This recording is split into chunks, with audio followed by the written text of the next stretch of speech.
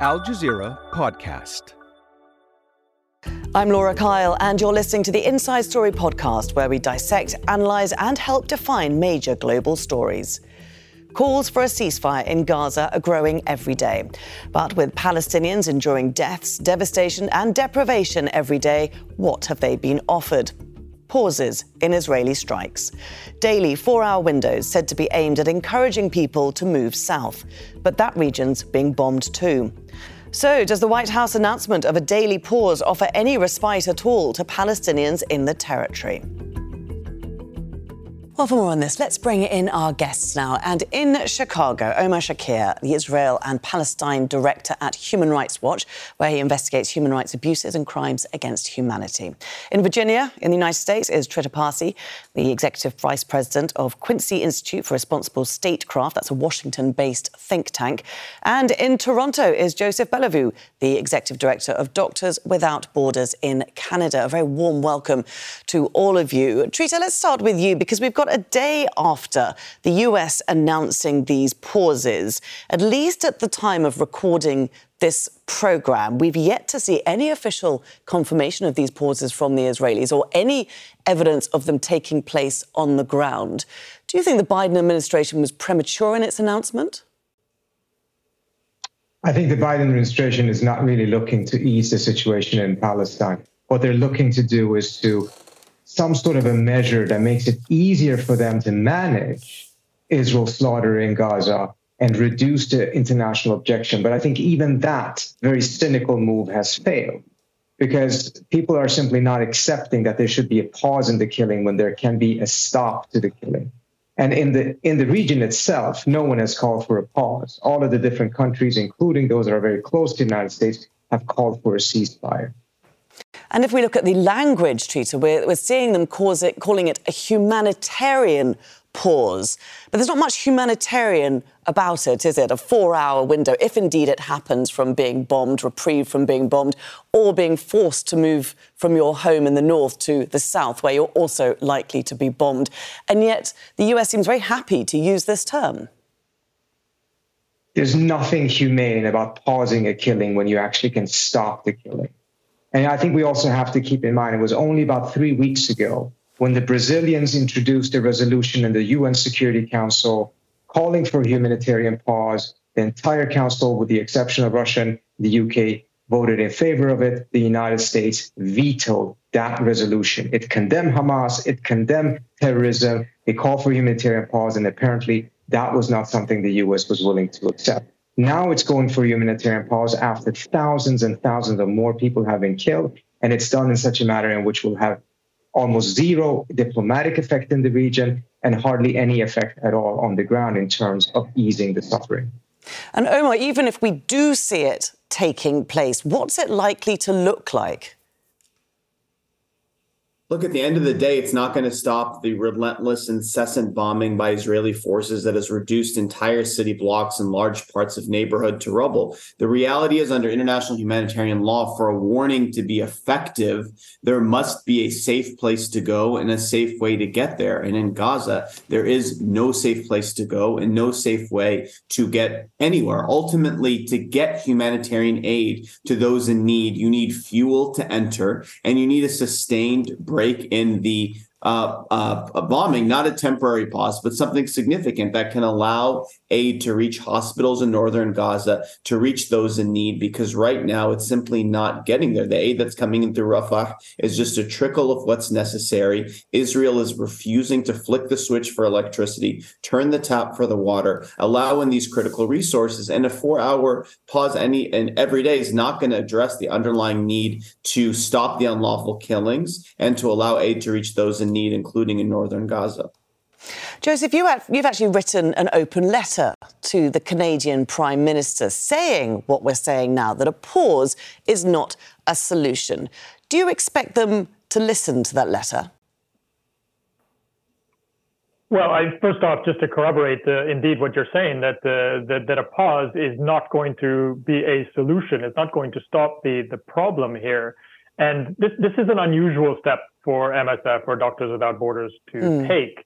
We don't normally, as humanitarians, our job is to go into conflict situations provide a measure of humanity and provide medical aid within a conflict situation. And we would call on parties to conflict to respect international humanitarian law, to provide that space within which we can act and provide that humanitarian assistance.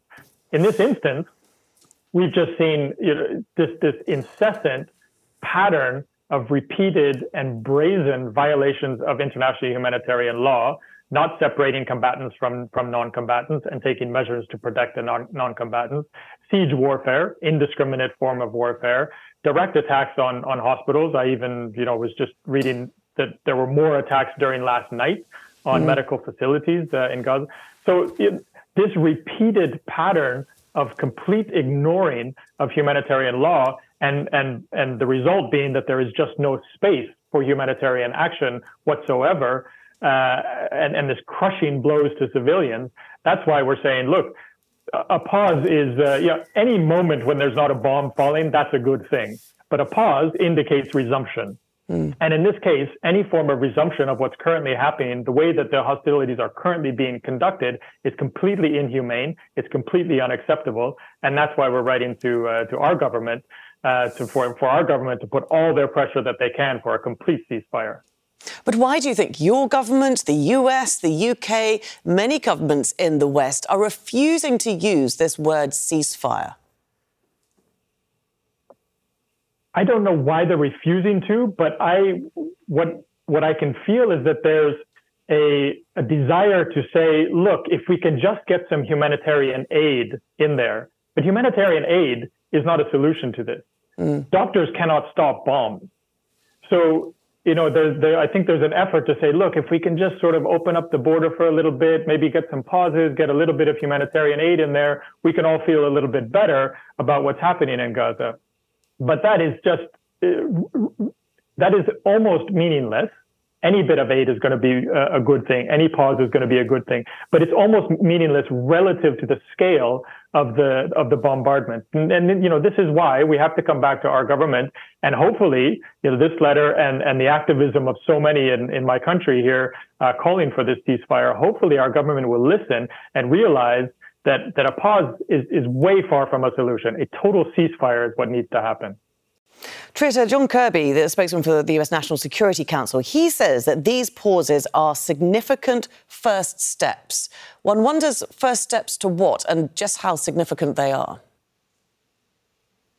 Well, the US side has given absolutely no indication that the last step or the next steps would be anything involving any particular diplomacy. So it appears that the next steps is for the Israeli military to take their military campaign to the next level. And that means more people are going to be killed, more children are going to die. I think it's important to keep in mind the numbers here in comparison to other conflicts. We have a situation in Gaza right now in which, according to the Israeli figures themselves, they say that they believe they have killed about 20,000 people, which is far more than what the Gazan health authorities have reported. But nevertheless, that's their Israeli estimation. And they've also said that they believe that they have killed about 60 Hamas operatives. That would mean that 0.3% of the people killed are with Hamas. That means that 99.7% of the people killed are civilians. This disproportionate, this amount of civilian death, I don't think we have seen in any other military conflict in the last 50, 60 years. And that is why just calling for pauses and not doing anything, not spending any of this political capital on an actual end to the conflict is simply unforgivable. And it is really hurting the U.S.'s standing internationally. The U.S. position on this matter is as isolated at the UN as the Russian position on Ukraine was. So this is not just about what's happening to the Palestinians or the Israelis. This is also having a very, very detrimental effect on the U.S.'s standing in the world. And it's not just in the Middle East. Look at the protests taking place in Latin America. Take a look at the number of countries in Latin America that have broken their relations with Israel.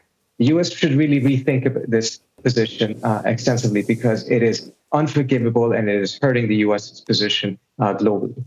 Trita, do you think we perhaps overestimate the the US's leverage over the Netanyahu government and his war cabinet? Because we know that the US exerted huge pressure on Israel over the past few days to agree even to these short daily pauses, which we've yet to see them put in place. Do you think they have even less leverage over Israel than we think? I'm not really sure that it is true that the U.S. imposed huge pressure. I mean, take a look at what has happened. On the one hand, the U.S. vetoed the resolution, calling for the very humanitarian pauses now that the U.S. says that it favors. At the same time, you have Congress allocating $14 billion to Israel. The United States is replenishing Israeli artillery and ammunition, even taking some of the weapons that have been sent to Ukraine, shipping it to Israel. So what is the huge pressure we're talking about here? These are mixed messages. On the one hand, some empty rhetoric saying that we're pressuring Israel. On the other hand, in practical terms, doing everything to facilitate and help Israel in its slaughter in Gaza right now. I think the United States has massive leverage. We have not used it because the Biden administration does not want to use it. Omar, let's look at this UN Security Council, these two resolutions that we've mentioned in the discussions so far. Of course, one calling for humanitarian ceasefire, that was rejected. But also, as we've highlighted, this humanitarian pause, this resolution calling for a humanitarian pause, was rejected very early on. Do you think that set the tone? It gave Israel carte blanche. It meant that it didn't have to adopt this at any stage. How damaging was it that those two resolutions were rejected very early on in this conflict? We know the United States has long used its voice and its platform, not just at the UN, but much more broadly, to shield the Israeli government. And in many cases, votes like the one we saw at the UN provide a sort of green light for the Israeli government to continue a campaign as hundreds of bodies a day pile up, as we see entire parts of Gaza reduced to rubble. I think it's important to understand here that it's not just about whether or not the U.S. has leverage. I mean, we have good evidence they do. For example, the Washington Post reported, a week ago that when the internet shutdowns were reversed, it was in part because the U.S. pressure led to that outcome. But the reality here is it's not just words. The United States government provides $3.8 billion in military aid every single year. So there's a real risk of complicity of the U.S. government providing arms to the Israeli government, given the real risk they'll be used to commit grave abuses. That could make the United States complicit in war crimes. So ultimately, we may not know the answer to the question of U.S. leverage because we haven't seen them actually use the leverage they have, which is primarily in the form of this military aid that in many cases is being used to fuel this campaign. OK, so I asked the same question to you that I asked to Joseph. Why is the US not using its leverage? Why is it refusing to use the word ceasefire? Why does it not want to see Israel held accountable for its actions? I think it's a great question. I think this one, clearly seems to be an issue coming from President Biden, from the highest levels of the administration. We are seeing, reports and evidence of voices of dissent in the government. But ultimately, we have to remember that this is not only harmful for civilians in Israel, Palestine, but we're really seeing a test of international law and international institutions. The repercussions of humanity's failure in Gaza will reverberate far more widely and will undermine protections for civilians. I mean, the law we're talking about emerged out of the ashes of World War II as a way to minimize the harm to civilians. International humanitarian law is not a deal between fighters. It's a deal with humanity. And if we fail to defend that deal in Gaza, it'll undermine protections in Ukraine, in Sudan, across the world. Joseph, as you said before, it's highly unusual for MSF to get involved in the way you have, calling directly to your government to take a stance, to intervene in a different way other than it has. There are growing calls around the world, from at least the grassroots up, for a ceasefire. How long can these leaders hold out for? How damaging is it going to be for them if they don't listen?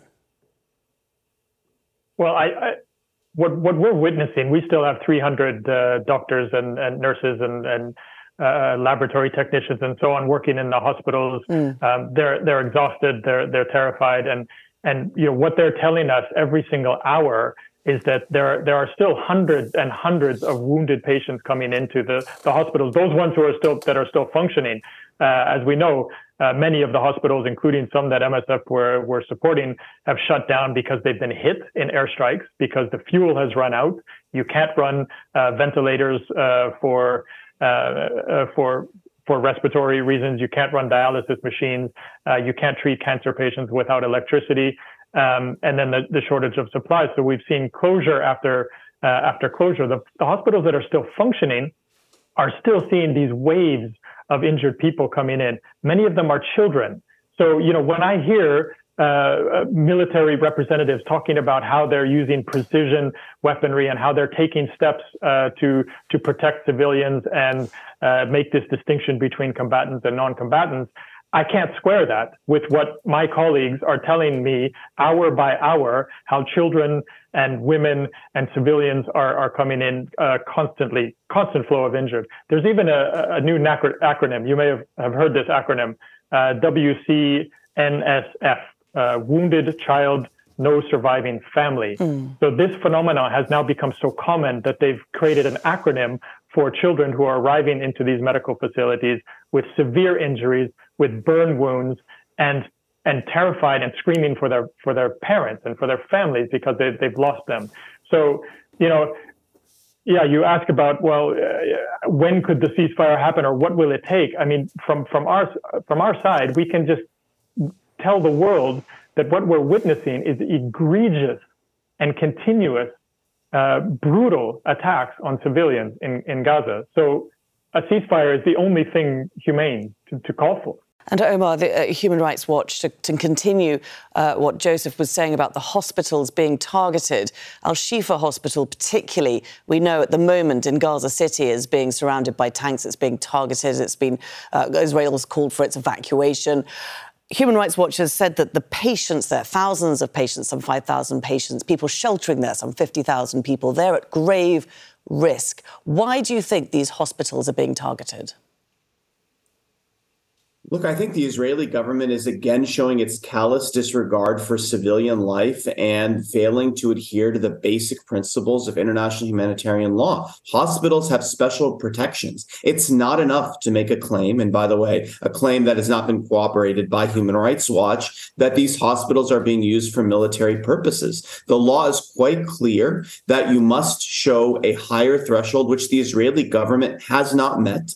In addition, it is ineffective to issue a warning when there's no safe place to go in Gaza. And moreover, you can't treat northern Gaza as a free fire zone. The people who cannot or do not evacuate continue to maintain the protections of international humanitarian law against indiscriminate, disproportionate attacks. Our warning, as we saw tanks on satellite imagery rolling closer and closer to Shifa Hospital, is because we've seen a systematic disregard of international humanitarian law, not just since October 7th, but in the years and decades prior. It's critical that world leaders act to prevent further mass atrocities. By the time we speak again, we could see further of this. Only concerted action from world leaders could possibly bring us back from the hell we're witnessing.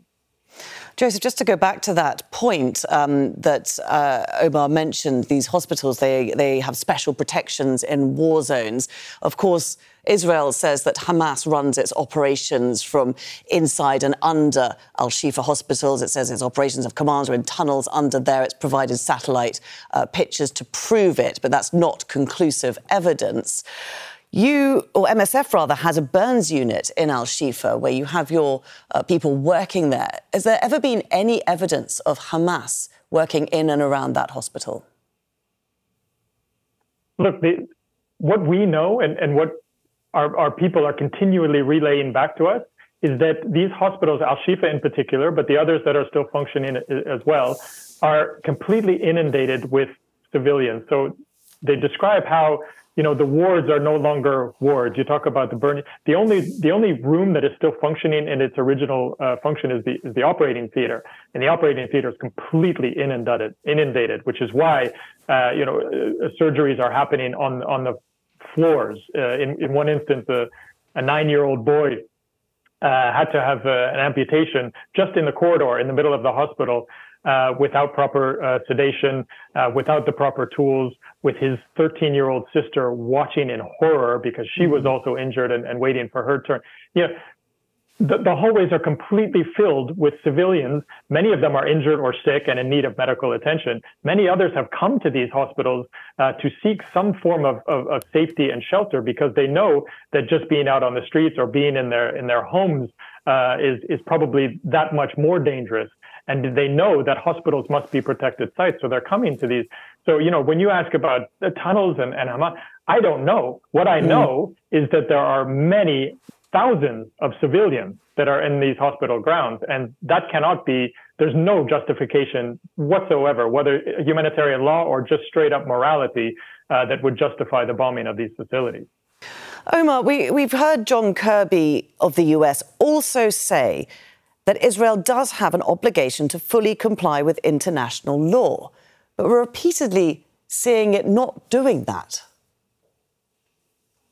Look, it's not enough to, reiterate that parties have to abide by international humanitarian law. That's an important warning. But when parties are methodically failing to do so, you must condemn the war crimes that take place. When you cut water and electricity to an entire civilian population for the actions of individuals, that is textbook collective punishment. It's a war crime. When you deliberately block the entry of life-saving aid, that is a war crime. The United States' credibility is on the line here. When you make pronouncements about war crimes in one context, the very same nature of which are being committed in the other, and you fail to call it out, that undermines not only civilian protection, but one's own credibility. In addition to that, it's critical that states call for accountability. We're here precisely because of years of impunity for unlawful attacks and for Israel's apartheid against Palestinians. So accountability, whether it's in Ukraine or whether it's in Palestine, must be central to what's going on. And finally, we must address the root causes here, and that includes Israel's apartheid against Palestinians.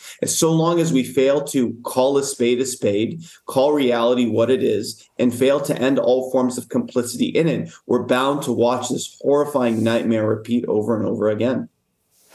And Joseph, one wonders, it's been 35 days now that Israel has been bombing the Gaza Strip. Thousands upon thousands of targets have been hit. Millions of people have been on the move. As we know, thousands of people have been killed. How long can Israel continue pounding such a small, densely populated area without the international community stepping in? Well, that's just it. It's unimaginable. Like every hour that this continues is carnage, and so it's unimaginable to think too far into the future. The actions of the Canadian government so far have been weak, have been slow. Now we hear, okay, it's a good idea to start talk about pauses. We already talked about how insufficient pauses are. They are no solution in this circumstance. Just this last Monday, we lost a colleague, a laboratory technician. He was in his home in one of the refugee sites with his family.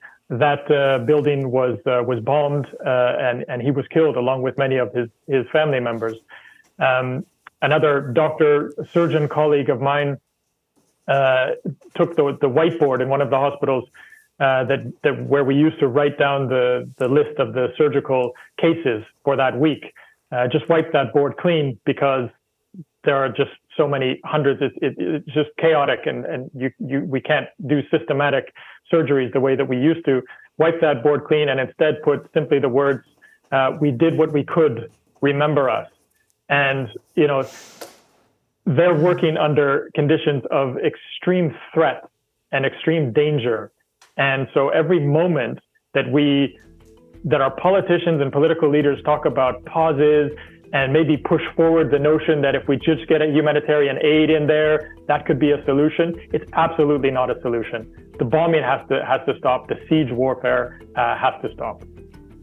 And there we will leave our discussion for today. Thank you to Omar Shakir and Joseph Belliveau for joining us, and Trita Parsi, who had to leave us just a little earlier.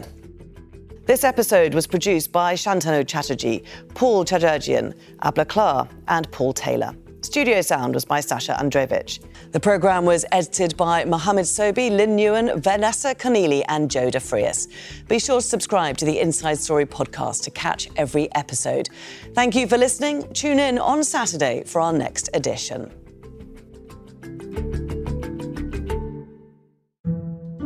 Coming up on The Take, Palestinian citizens of Israel are some 20% of the population.